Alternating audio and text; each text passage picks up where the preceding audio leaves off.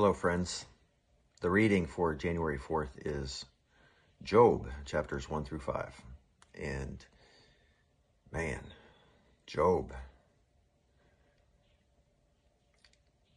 It says, the sons of God presented themselves before God, and Satan, or the adversary, or the accuser, was there. And God says to Satan, have you considered my servant Job? He's righteous.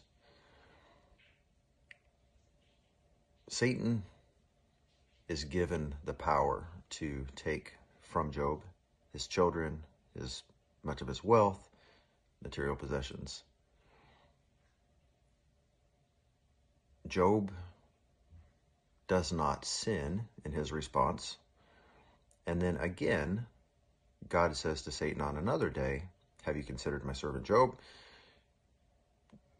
Satan is given the power to affect Job's health, and he has boils on his skin from the top of his head to the soles of his feet. He's absolutely miserable, and his only sense of solace is to scrape his skin with a broken piece of pottery.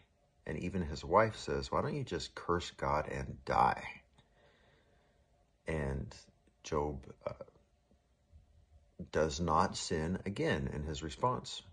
He has 3 friends who come and sit with him for 7 days without saying anything. It's pretty good friends. Just want to be there with you, suffer with you. And man, I'm so convicted in reading this because Job didn't do anything wrong to deserve all of this stuff, and yet God allowed it. God really ordained it even to bring Job to this place of increased wisdom. He was already righteous, but he wasn't fully mature. And my prayers are so often, help me do well in my job. Help me do well in my relationships.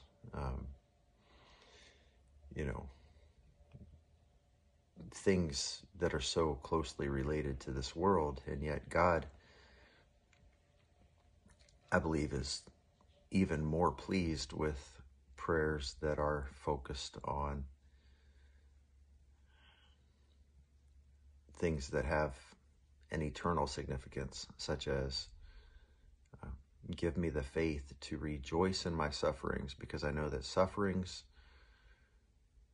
produce endurance, and endurance produces character, and character produces hope, and hope does not disappoint.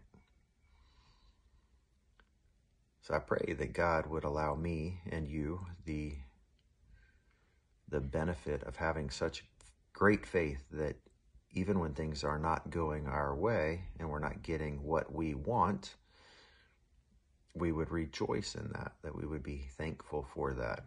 God, thank you for this illness that is afflicting me, because it is teaching me to trust you more. It is teaching me to continue to endure, to overcome.